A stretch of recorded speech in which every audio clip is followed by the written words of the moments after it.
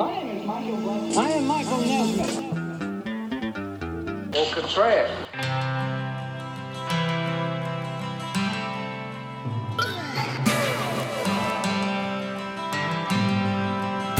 This is Mike Nesmith. You may not know who I am, but This is not one of your standard brands.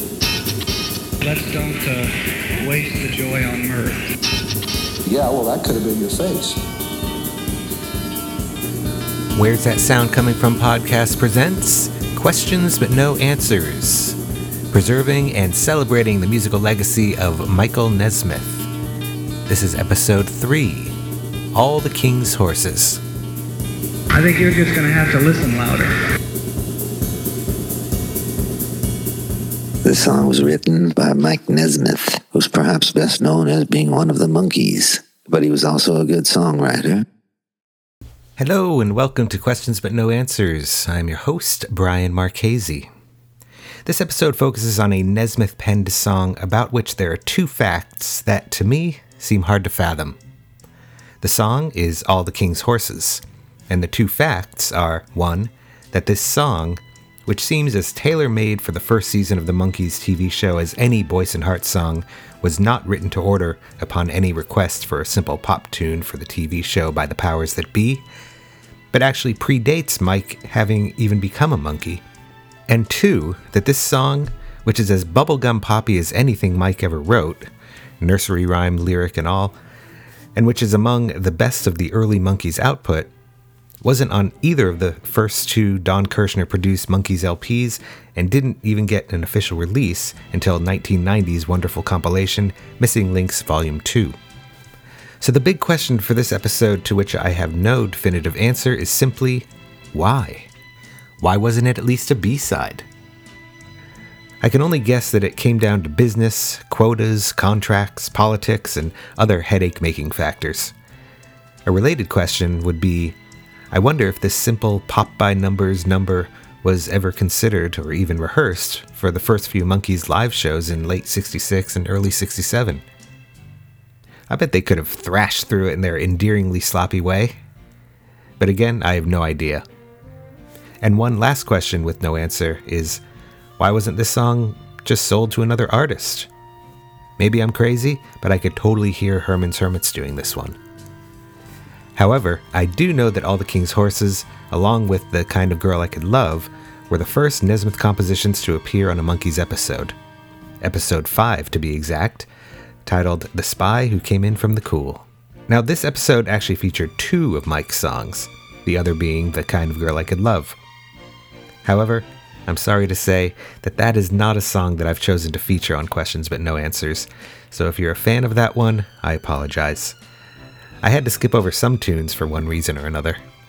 Anyway, The Spy Who Came In From the Cool was first aired in the US on the evening of October 10th, 1966, and to its viewers, this is what our featured song sounded like.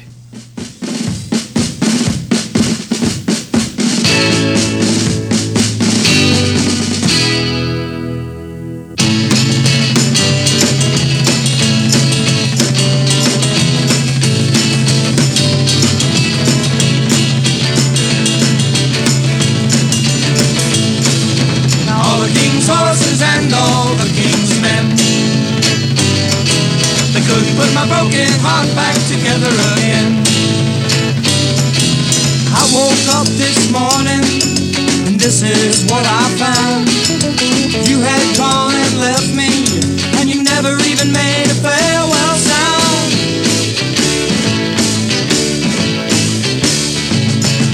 Now all the king's horses and all the king's men,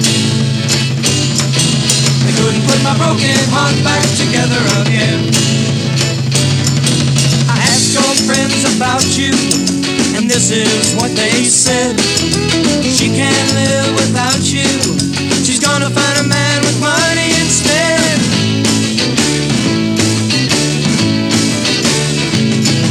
Now all the king's horses and all the king's men,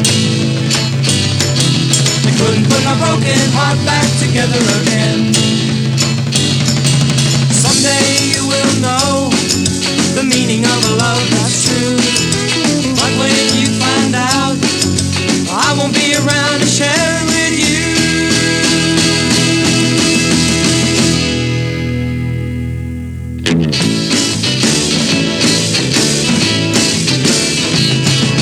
All the king's horses and all the king's men, yeah. Couldn't put my broken heart back together again, no. All the king's horses and all the king's men, yeah. Couldn't put my broken heart back together again, no. This version is listed as All the King's Horses Mono TV version and can only be found on the limited edition Super Deluxe Edition box set of the Monkees' debut album released on Rhino Handmade in 2014. However, as I mentioned before, the first time All the King's Horses actually appeared on an official Monkees product was in 1990, when it was the first track on the amazing, essential collection Missing Links Volume 2. I personally rank that compilation along with the Velvet Underground's equally essential VU, as far as being phenomenal collections of songs that you just can't believe were left in the vaults for a couple of decades. I might mention this again, but Missing Links 2 is among the first 4 compact discs I ever owned. The other 3? Why, thought you'd never ask. Sonic Youth's Goo, Morrissey's Bone a Drag, and Where the Pyramid Meets the Eye, a tribute to Rocky Erickson. So now you know where my head was at 17. At 17 I learned the truth.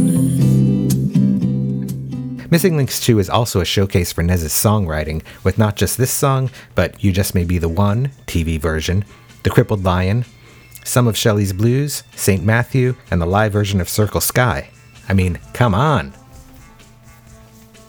In any case, I won't bother playing the version that appears on Missing Links 2 because it's basically the same as the TV version as far as the backing tracks go, and just has a more fleshed out vocal arrangement. Like, you can hear Peter in the chorus, and there's some nice call and response vocals and some nice oohs in the verses. The basic tracks were recorded at RCA Studio A in Hollywood on June 25th, 1966. As this was the first phase of the Monkees, when Don Kirshner held the title of musical supervisor/dictator, the Monkees were only allowed to sing but not play on their recordings. However, Mike more or less threatened to walk away from the Monkees if he wasn't able to not just contribute his own songs, but to produce the sessions for his songs as well, despite having no prior production credits to his name. Pretty ballsy mandate, Mike. Kirshner wasn't thrilled, to say the least, but Rafelson and Schneider liked Mike's material and thought having a monkey in a creative role could add some depth, realness, and credibility to the show and to the recordings. Mike was placated enough. He was still 6 months away from demanding that the 4 Monkees be in complete creative control. And so this July 25th session was Mike's first time calling the shots from the producer's chair. The session players he hired for the 3-song 7 p.m. to midnight session were prime Wrecking Crew players. Al Casey, James Burton, and Glenn Campbell on guitars, Hal Blaine on drums, Gary Coleman, the percussionist, not the actor, and Jim Gordon on percussion, and either Larry Knechtel, Bob West, or Don Peake on bass. So those are the musicians who played on that session, which again consisted of 3 songs. All the King's Horses, The Kind of Girl I Could Love, and Mike's buddy Bill Chadwick's great folk rocker, Of You, which remained unreleased until 1988's Missing Links Volume 1. I'm not sure who is and isn't on each of those 3 songs, but I'm pretty sure All the King's Horses doesn't have 3 bass players on it. A few weeks later, on July 16th, a vocal session was held for both All the King's Horses and The Kind of Girl I Could Love, for which Mike had all 4 Monkees appear as vocalists in an early attempt at presenting a group sound. This mono TV mix is great in that even though Mike and Mickey are singing the lead in unison and not in harmony, it's still fairly easy to pick out each of their voices. Now here was where I was going to introduce my very special guest, Jason Bourgeois, to rescue me from falling further into my own theories and fact-finding missions. However, technology had other plans, and the first 20 minutes of our conversation vanished into the ether, never to be found. However, I'm going to try to remember what was said in those first 20 minutes, and then we'll pick up the rest of the conversation. Jason Bourgeois has been a friend of mine since the early 2000s when I met him at a gig I was playing on the Mount Holyoke College campus. He's a great singer, songwriter, and multi-instrumentalist who has led such bands as Bourgeois Heroes, The Novels, and Beach Honey, as well as a duo with his equally talented partner Annie, called Jason and Annie, and most recently as a solo act under his own name. Look him up on Bandcamp, why don't ya? I've been lucky enough to play drums on some of his projects, like this one. Right away, I hope to see you again.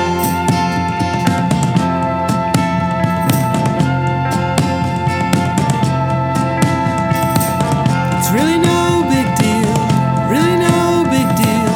It's really no big deal, really no big deal, really no big deal, really no big deal.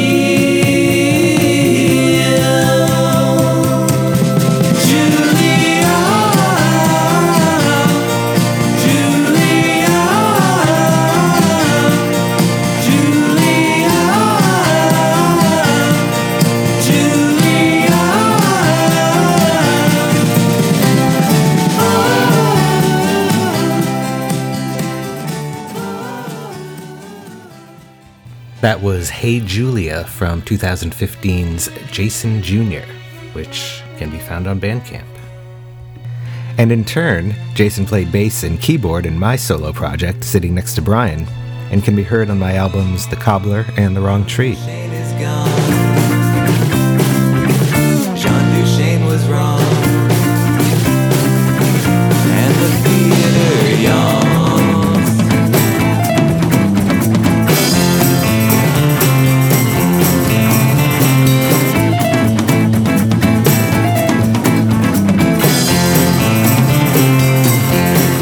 Again, I refer you to Bandcamp. Jason and I have shared several profound Monkees and Nez-related experiences over the last dozen years, and that's how the missing part of this conversation started. So, I'll try to recreate it, and pretty sure we went sort of chronologically. In early 2012, shortly after Davy Jones died, Jason hosted a screening of the Monkees movie Head at the old Flywheel Art Space in East Hampton, Massachusetts. For this event, he asked me to write something to introduce the film, and I'm pretty sure my intro went on for about 20 to 25 minutes, which was far longer than I'd been asked to speak. I know I still have the file somewhere, but I'm kind of afraid to revisit it. I just remember a guy telling me afterwards, "Your intro was way better than that friggin' movie." I also remember that the night ended with a mass sing-along of Daydream Believer as a tribute to Davy, with Jason singing the verses and friend of Questions But No Answers, Ken Meary, on piano. And to mention Ken again, on that Hey Julia song that we just heard by Jason, that was Ken on the harpsichord and mellotron sounds. Next, on December 30th, 2012, I hosted an event called Nez 70 at a club in Northampton, Mass, to celebrate Nez's 70th birthday. I'd put out a call maybe a month or maybe 6 weeks at the most before, and about 15 bands and solo artists rose to the occasion. It was an amazing, amazing night. A packed house, and folks as far as from Boston and New York City came to see it. In recounting that night, Jason recalled that this was the first time he had sung in public with his now wife, Annie. And here's a bit of that. And once again, that's Ken Meary playing clarinet, and me doing my best Earl Palmer doing his best Baby Dodds on drums.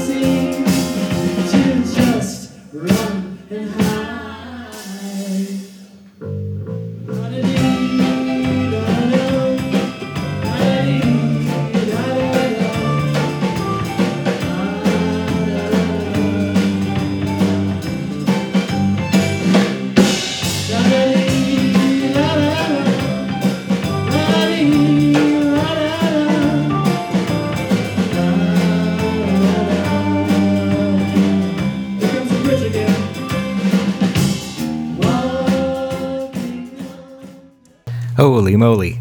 That was a fun night.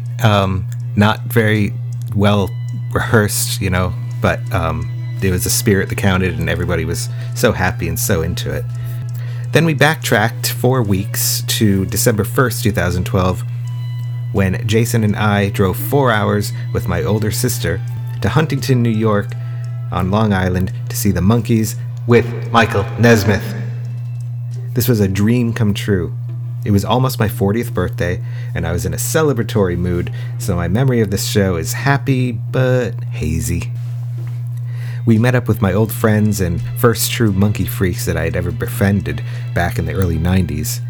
Joe Man, who you might remember from the short-lived Where's That Sound Coming From spin-off Freaking Out in the Afternoon, which did 2 episodes in the summer of 2022. And Dan Morrissey, who is an acclaimed New York City-based music journalist. We were all just barely keeping our shit together. Jason and I recounted how insanely perfect it all was, especially the headquarters mini-set, with Mickey, Peter, and Mike sounding just as garagey as they did in 1967, and the Nesmith-Dolenz vocal blend sending chills up all of our spines.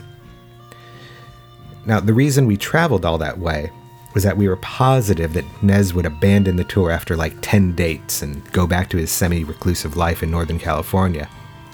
Boy, were we wrong. Anyway, fast forward 7 months or so, and that summer we saw that the Monkees would be playing in Boston on July 16th at the City Performing Arts Center, to be exact. Jason and I got pretty sweet tickets. At some point that day, a mutual friend and fellow music geek, whom we both have lost touch with, so I won't mention her name, had asked for a ride to the show, so we picked her up on the way. During the 90-minute drive, she announced from the back seat, "Andrew says to let him know when we're approaching the building and he'll meet us at the back door and let us in." "What? Who? Andrew?" Jason and I asked. "Andrew Sandoval," she replied. "You know Andrew Sandoval?" we asked. "Yeah, we have some friends in common, and so when I was in California last year, we all hung out and we've kept in touch ever since." Okay, Jason and I replied, not sure what all this entailed. I mean, we knew well who Andrew Sandoval was, of course, but what exactly was in store for us when we got to the venue? We parked, stepped out into the 95-degree July late afternoon, and before we knew it, we were adjusting to the dark, air-conditioned inside of the theater. And this is where we'll pick up the conversation. Ladies and gentlemen, for real this time, from his home in Queens, New York, Jason Bourgeois. So we arrive at the venue. Our friend has arranged for Andrew to meet us outside. We approach, we see Andrew. He leads us through the back door. It's 1,000 degrees outside and so bright, and suddenly we're in the dark, air-conditioned inside of the theater. I think he might have said, "You want to see where your seats are first?" And we did have good seats. And then he leads us into the green room. And what do we see, Jason? We see, well, I'll tell you something that I heard pretty early on when we were there. It was one of our, one of the heroes of this story, Mickey Dolenz. He's wearing what kind of looked to me like wasn't his show outfit, but he kind of had like kind of a safari sort of wardrobe on. Yeah. Just to be, vest. Yeah. Vest and the hat. Yeah. And a big hat and stuff. And he said, he goes something like, "Hey, has anybody tried these lobster rolls?" And he was really jazzed about them. I remembered it as corn on the cob, but lobster rolls is way better. He might have been eating corn on the cob, but he was yelling in the room to make sure people know how good the lobster rolls were. Yeah. And then we look across the room, and what's Peter doing? A very Peter type thing. And maybe this isn't what you're thinking of, but this is the only thing I remember was, I think someone was helping him operate an iPad. Yeah. He was looking very confused, And we know that it's very, if Monkees TV show Peter was in 2012, he would be completely dumbfounded by an iPad. But we know real life Peter was actually very smart. Yeah, the present day Monkees, they'd be on Zoom and they're all being, Peter, you're on mute. You're on mute, Peter. Right, exactly. But then you look, you get his perspective, and he's just not making any sounds. Right. Yeah, so we find ourselves in the friggin' Monkees green room, and like 20 minutes before this, we had no idea that any of that. We just thought we were psyched to be going to the show. Suddenly, we're in the green room. Andrew is guiding us through the buffet line. We're friggin' getting our food along with like the Monkees band and crew. It's funny. I don't really have any real backstage pass fantasies. When I was a kid, I definitely did. When I was a teenager, like drawing in my notebook in history class and like thinking about stuff like that. It's not something I really seek out, but for some reason, this one in particular was very exciting to me. Just because of the place this band has had on most of my life, mm-hmm. and just kind of just sheer curiosity of what they're going to be like, interacting or not interacting. And it was so like there was kind of not a trace of any sort of like rock star entitlement or anything. Like it really just felt like you were hanging out with like, I don't know, someone from like you got invited to like a church outing or something. Yeah. And so let's see, Andrew sat down with us, and even though he was our mutual friend was, the connection, I might have kind of dominated the conversation, or like I might have asked him like a lot of questions, including, so where's Nez? And he said, oh, Nez never eats with us. He always just eats on the bus by himself. And of course, Well, didn't he also have some family members traveling with him too? Like, didn't he have his kind of own little posse? Well, yeah, like Christian, and his daughter was there too. Yeah. So that was one encounter that was like, oh my God, I can't believe this is happening. This cute brunette stops by the table and says, Andrew, are you going to introduce me to your friends? And he's like, oh, yeah, this is Jessica Nesmith, Michael's daughter. And she's like, oh, it's so nice to meet you. And I don't know if she just must have assumed like we must have been somebody, or maybe she was just really sweet and nice. I think she was in charge of merch. Like she might have thought we were somebody because I feel like you and I had ties on. Oh, we probably did get dressed up for it. Yeah. Yeah. So they probably thought we were either musicians, because we were, I think we had kind of psychedelic wear on, not over the top, but like, groovy wear. Mm-hmm. And so it was either that or we were like, psychedelic accountants. Right. Well, it was either we were musician friends or, some kind of. I don't know. I always feel like I get a little too chummy and cross a line with whenever I have an interaction with Andrew. But in the buffet line, I remember asking like, so is there going to be like a party afterwards? And he goes, this is not that kind of tour. Oh God, I had to do it. So I'd imagine a lot of the what do they call them? Heritage acts. Mm-hmm. I bet there's not a lot of partying. I think Mickey enjoyed probably cocktails at the hotel bar until 1 a.m. Sure. But, he is one of the Hollywood vampires. He is, yeah. And I think Davey in his day liked to party with his Budweiser beers. And let's see. Oh, this was weird. The drummer, Rich Dart, comes up to me and says, oh, my friend Max. We used to be in a band together, and you're in the Fonz and Gentle Hen with him. And I was like, like, how do you know more about me than I know about you, you know? But I guess, through I probably said something on Facebook like, hey, I'm going to see the Monkees. And Max, who is, this is Max Germer, great bass player, good friend.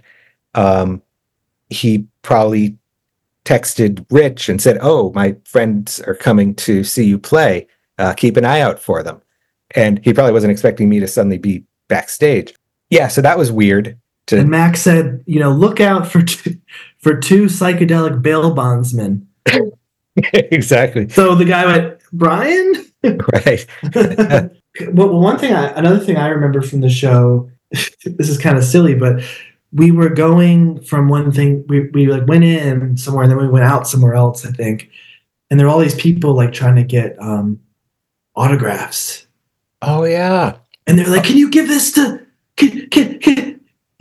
like, what are we gonna do?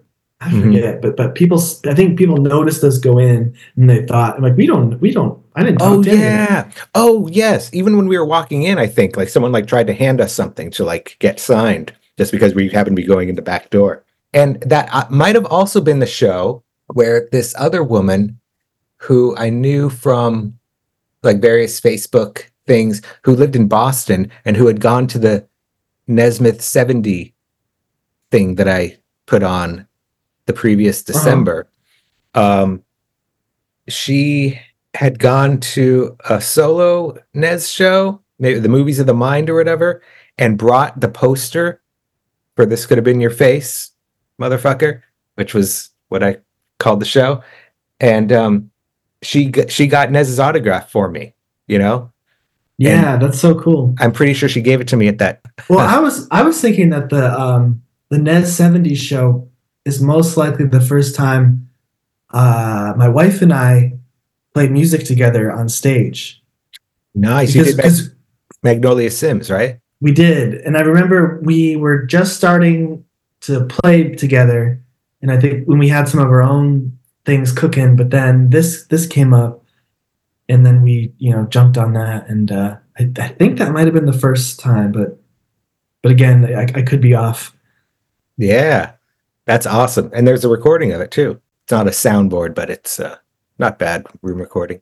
Anyway, so fast forward 10 years and 3,000 miles, and you and your then fiance living in Southern California, the final tour, the final show of Mickey and Mike, and we all knew that Nes was not doing well. I had kind of disengaged from that whole scene, like when kind of before the pandemic, I had my own stormy things going on in my life, and sort of being shut out of the whole Nesmith thing was a bummer. And I just kind of turned that fandom. It was very dim, it didn't feel alive to me. However, it felt important to fly out to see that show, and also to, and to see you guys, and it was getting to be cold in New England, and what a great time to fly out. Yeah. And in all honesty, through the stories that you had told me, that I know you don't want to really share too much of, but it kind of put a bad taste in my mouth as well. And I wasn't really listening to that stuff either. Just kind of it felt dirty. Right. But yeah, again, I saw that show pop up. I thought it's at the Greek Theater. Probably they're billing it as the last gig, even though they had put something else on their calendar, like a cruise or something. But oh right, which never happened. Thank God. It's like, let's schedule a cruise during a pandemic. Yeah, totally. But yeah, I just felt, well, yeah, we should probably go to this. And I'm really glad you made it. I'm glad we all went. It was remarkable. Then I didn't want to listen to them after that show either, because it just it was heavy. It was a heavy one. Yeah, after he passed, it was like, I don't know how to enjoy this music anymore. Not until, I explained it during the intro, the introductory episode, but it just sort of at some point this summer, just some song I really felt like listening to. Then I felt like, making a playlist, and the playlist just kept growing. And then I had the idea for the podcast, and then it all just came roaring back, but in a new phase. Like my whole thing with, not that I regret sort of being inside the bubble for a brief time, but what it was like, what? I liked just being a fan better, because then I could say what I want, suddenly when he was my boss, it was like, oh, I can't make a goofy joke, or like, I don't want to offend him or whatever. And I'm not saying like, now he's gone, I can say whatever the fuck, but, because obviously I'm doing this out of love. In some ways, I miss the fact that, he's not around to appreciate this, or maybe he is. He's infinite after all. But maybe you could somehow book him down the road. But what's that guy like James? Who that like celebrity psychic? I don't know. He like goes on like Oprah and stuff. And right now, we got a special treat for you here on News Now. We got world-renowned medium James Van Prague. Thank you so much for being here. Thank you for having me. Appreciate it. Awesome. So you're in the Valley tonight at the Celebrity Theater. Celebrity Theater, delivering messages from dead people. Right. And tell me, what's that like to connect? But anyway, back to that show. He was obviously and had been. I feel like a lot of people were turning a blind eye, but. Especially after his heart episode, there was this increasing lack of like rhythmical sense, where like he'd come in late or come in early. Just things weren't really, I'm not sure what it was, but, and then on that tour, he just wasn't playing guitar at all. And, Mickey kind of had to cue him at a few points, but like I said, and like you referred to earlier, his voice was still great, Yes, that was it was really moving, and he was physically very frail, and I think it was probably a burden for him to stand. Yeah. So he would be escorted off stage if he wasn't singing the song. Mm-hmm. But then he would open his mouth, and he just still had it. Mm-hmm. There's some really incredible moments from that. Yeah, and gosh, like what a way to go out. Like the great thing was that it was in LA. Like thank God his last show wasn't like in Jacksonville, Florida or something, or they went back. They decided, like, Mike, you didn't play that show in Rhode Island with us. We really want you to experience that. Yeah, exactly. I think you'll have a good time. We'll buy you some chips, like some poker chips, and then we went to Canter's, right? Yeah, which was awesome. So, any other shared memories that I'm missing, or that you wanted to mention? Gosh, I mean, we probably could go into some more stuff and things like songs that we played, but I think we covered a lot of ground here. Yeah. Maybe if I come back sometime, we could do round 2. Right. But I know what you mean though, because if like, well, for instance, All the King's Horses.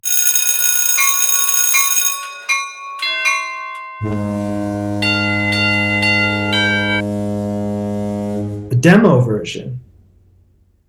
I heard that for the first time for this show, and the thing that you notice right away is the rhythm is a huge downgrade from hearing Hal Blaine.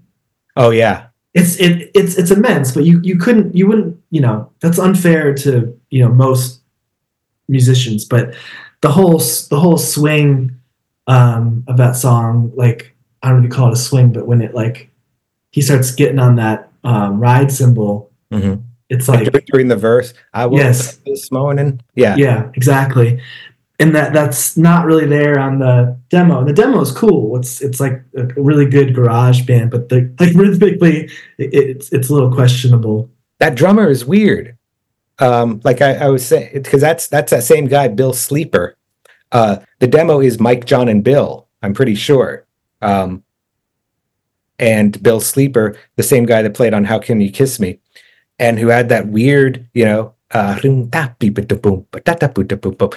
like I said, like the weird thing is that there's, this rock drummer in 1965 who seems completely untouched by like Ringo or, or anything else that was sort of, or like Motown even. Like it's good, but it's different. Like it's like he had a whole different background and then was told play rock and roll, but it's like his strange mutant version of rock and roll.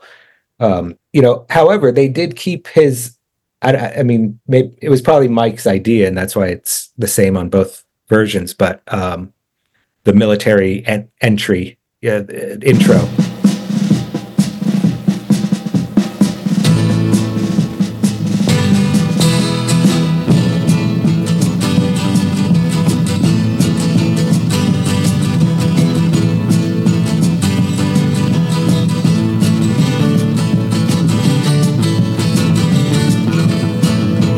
All the king's horses and all the king's men,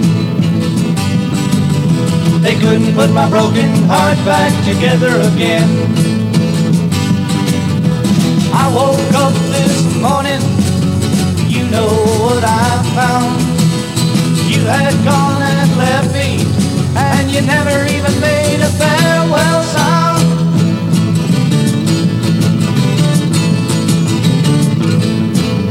Now all the king's horses and all the king's men, they couldn't put my broken heart back together again. Well, I asked your friends about you, and this is what they said. She can't live without your son, she's gone to find a man with money instead.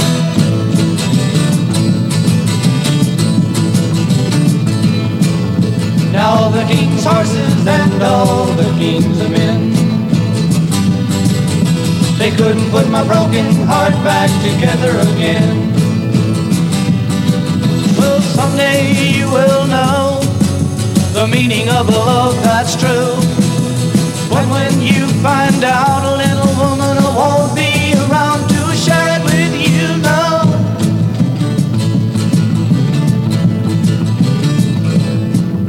Now all the king's horses and all the king's men, oh yeah, they couldn't put my broken heart back together again, no. Now all the king's horses and all the king's men, yeah, they couldn't put my broken heart back together again.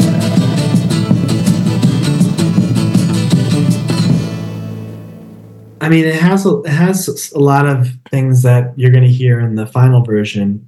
And I think Mike kind of harmonizes with himself in a couple spots, and some of those were a little bit similar to certain parts. It's a weird low harmony. It's one of those things where like he's like following the bass line or something.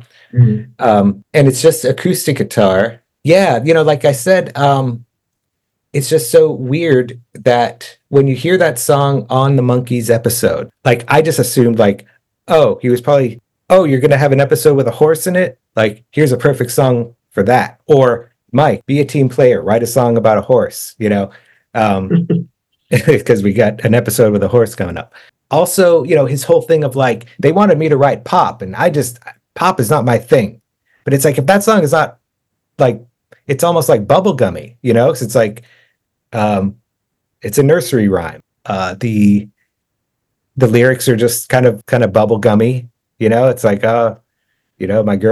my girl left me, da da da da. The twist about leaving for a guy with money is silly, because there's nothing else in the song that really she's gonna alludes to this person even being that bad of a person. She just left, and then it's like, oh, she's out for money, and then.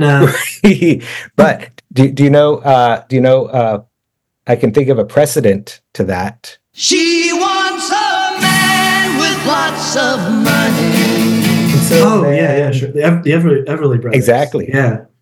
And then the Who covered that too. Yeah, the great version.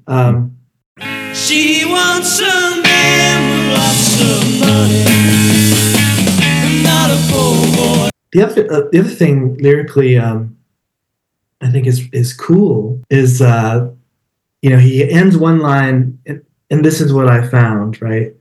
And then follows up with, "You had gone and left me, and you never even made a farewell sound," because he probably originally had something like, "You didn't even say goodbye." Right? You didn't even say, you left without saying goodbye. And then it's like, well, that doesn't rhyme with found, And then who thinks of farewell sound? Yeah. Or even if you want to use the word farewell, you didn't even say farewell. No. Right. It's farewell sound. Yeah. It's like, maybe I should just rewrite the whole verse. And it could be like one of three things. It could be laziness. It could be shoehorning. What? Like just shoehorning. Like shoehorning. What rhymes with found, and then sound was already had. Yeah. Or it's just like a using your mind to just look at something simple in a kind of different angle. Mm-hmm. One big difference is the demo. There's a couple of kind of more feral Nez touches where he says, "She can live without you, son." And there's another one too. But when you find out, little woman, I won't be around to share with you. And Kirshner probably had him, no little woman and no son. Okay, that's too Texas. Let's clean it up, Nesmith. Right. This is Hollywood, damn it. A big theme of your first episode 1, proper. The guy like gets a guitar when he's 19. Yeah. He learns a few chords, and then he's just like, well, I'm gonna go to the studio. Right. It's just instant. And there are people that I think and I'm gonna sell my songs. Like, yes. I've written 5 songs. I think they're good enough to sell. Well, I mastered that. Now I'm going to Hollywood. I guess he just sort of had this attitude of like no one's gonna stop me. It was probably just kind of dumb, innocent courage, just like blind ambition. And I'm going to guess that is sort of what rubbed a lot of people the wrong way. Like, once he was in Hollywood, surrounded by a million other young geniuses, he probably had this attitude like, oh, I've mastered the studio. I'm a great songwriter and I'm the shit, and then you meet, Neil Young and Stephen Stills. And then you meet, John Phillips, and then you meet Roger McGuinn. And it's like, oh yeah, maybe you guys are kind of better guitar players. And, you also write really good songs. And whereas in San Antonio, he probably stood out, as like, look at this guy. He came out of nowhere. He's great. Well, what's the opposite of fake it till you make it? I mean, he kind of like, it seems like the way he bulldozed through all this stuff, it doesn't feel to me like, oh, I don't know if I'm any good. Like, I'm just going to put myself out there. He's just kind of like, listen up. It's got that kind of a thing to it. Right. I'm here. Let's go. Mm-hmm. Yeah, totally. I mean, I think his guitar playing. I love his guitar playing. Yeah, I think it does show those. We're fast forwarding a bunch of years to, and the hits just keep on coming. Mm-hmm. Just him, and he's just laying down the rhythm, but it's just very, very good rhythm playing, and very very confident to hold it all together like that. Mm-hmm. But I think a lot of people, and I think I'm kind of speaking for myself. There's people that, they're in their bedroom and they're like trying to learn riffs and scales and stuff like that, which I have friends like that. But I was always like, I wanted to like sing songs and write songs. So I think that like I wanted to learn how to play guitar to do that. And then you can get to a point where, I can play anything that I'm going to write. And I could, if I stumble upon some hard chord, I'll figure out how to play it and get it in. But I'm like, I'm not trying to learn how to be Jeff Beck. No, I mean, I love that kind of stuff, but I just have no interest in playing it. You know, Mm-hmm. I just will call someone to do that. Yeah, right. Yeah. Yeah. So I think he might be from that school where he needed it because he was going down to the Troubadour. He needed to be good enough to be on his own, mm-hmm. which is an easy thing. But then I think once he figured that out, he probably wasn't sitting around like trying to learn stuff. Right. Yeah, totally. Like he's probably just like, I have songs in my head and that's how I write songs too. It's like there's a song in my head and I just need to figure out what the chords are behind it.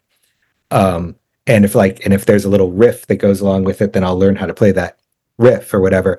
But yeah, the point of my songs is never like get to the guitar solo. So any other thoughts on All the King's Horses? Gosh, yeah, again, it's like a real bummer that they wouldn't have thought to put this on the first or maybe even second album. Yeah. Imagine being a fan back then and you saw that episode and like, oh, that's a cool song. Can't wait to, because you assume it's the show is a vehicle for you to like go get the album mm-hmm. and vice versa. But yeah, to not include that is strange. And maybe they just thought, oh, we have enough Mike tunes for this, and then I think he wasn't maybe interested in it after the first album. He might have thought, well, I'm on other things. Yeah, right. Wait till you guys hear Tapioca Tundra. He time travels from a few years earlier. Right. Suddenly he's got the shades on and yeah. But yeah, I think it's an early composition, but it's a good melody, good tune, good arrangement. Mm-hmm. You know what?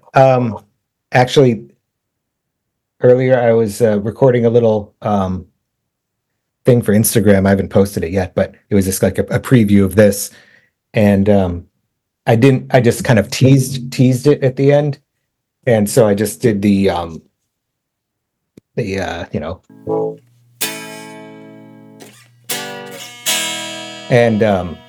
I thought, oh, he was a Kinks fan, and I don't know the timing, but oh sure.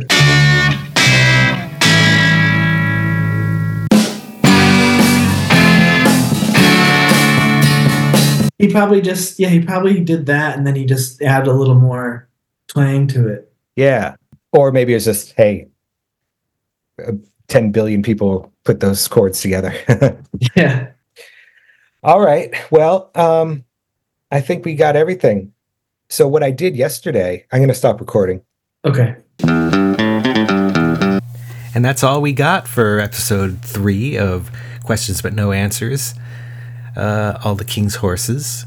And it was kind of a horseshoe-shaped show in that there's sort of the beginning was about All the King's Horses, the end was about All the King's Horses, but then there was this crazy journey around the U. And but that was fun. It was a freewheeling conversation with a friend and knowledgeable guy. Yeah, it was great to, just have a little bit of the script, but otherwise go way off script and see where the conversation took us. And I hope you enjoyed that. And I look forward to having more guests. And I've, like I said, I'm starting the process of booking some more. Jason was a good first one since he's an old friend, and I figured it would be more kind of forgiving and get me into that type of groove. So we will see you next time in 3 weeks or so. I'm not sure what the next one is. I think, well, you can probably guess. If you guess 3 songs, I bet one of them is correct because we're going chronologically. And we are still in 1966 at the beginning of Monkees era. So let's see. You can get in touch with me at Where's That Sound Coming From at gmail.com, or through the Podomatic page, or through the Facebook page, or through the new Instagram page. if you go to Instagram and look up Questions But No Answers pod, you'll find me. Oh, the Facebook page is the old Where's That Sound Coming From podcast page. And I think that's all for now. Thanks again to Jason Bourgeois. Maybe we'll hear from him on a later episode. I don't think there's going to be a guest on the next episode, but there's a lot to say about the next song. All right, be good. I hope you're getting through winter okay, and see you soon. Bye-bye. All right, so now we're recording. Okay. And so this is me talking. And here I am. And there's talking you. As well. Da-da-da-da. All the king's horses. Yeah. And questions but no answers. And I think we got it. Yeah. All right. Post. All right, so I will stop